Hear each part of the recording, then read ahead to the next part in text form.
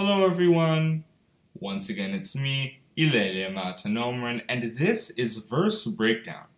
The verse that I want to discuss today is Acts chapter 16 verse 30, which reads, "And brought them out, and said, Sirs, what must I do to be saved?" What does this verse mean? What is this verse trying to tell us about salvation? Well, first we have to know what we are being saved from.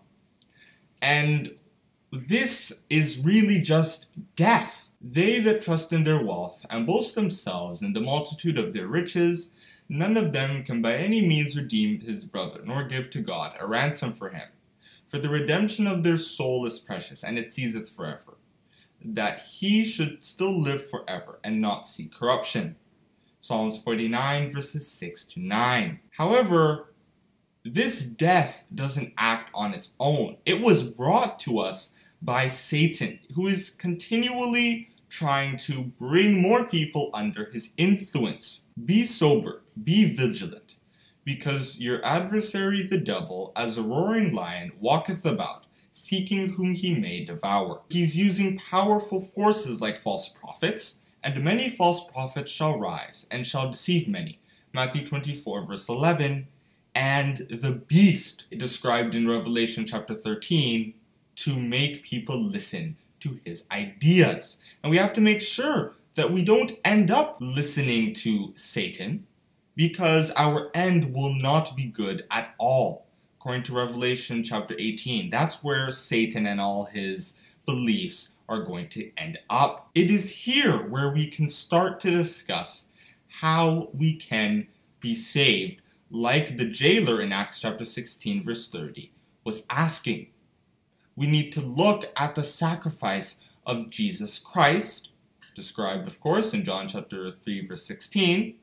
For God so loved the world, that he gave his only begotten Son, that whosoever believeth in him should not perish, but have everlasting life. And say,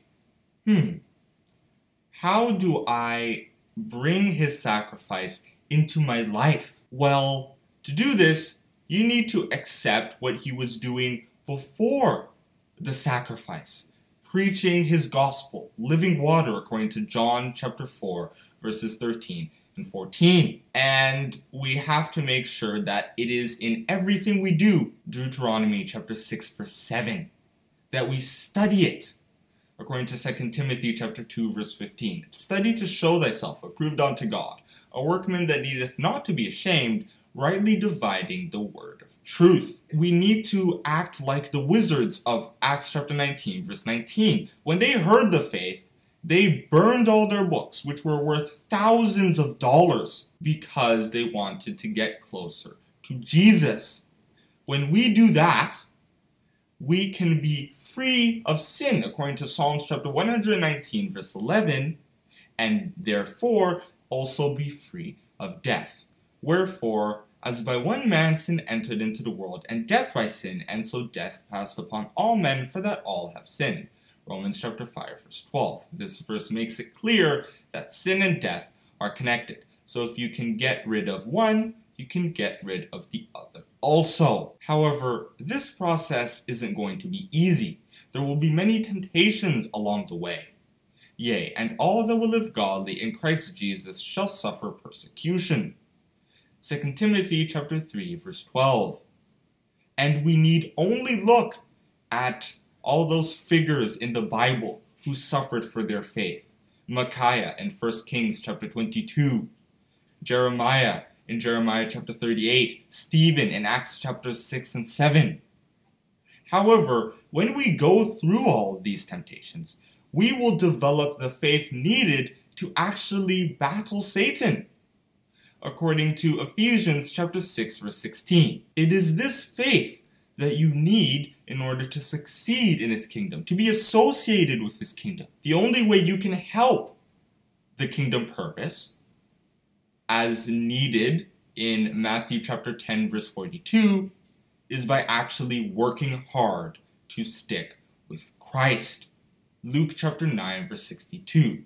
And that is where I think I can stop in discussing the verse Acts chapter 16 verse 30, which once again reads, and brought them out, and said, Sirs, what must I do to be saved? Thank you for listening. Oh, one more thing. If you guys liked what you heard, feel free to share a voice message at https://anchor.fm/versebreakdown/message. Once again, that's https://anchor.fm/versebreakdown/message. Hope to see you there.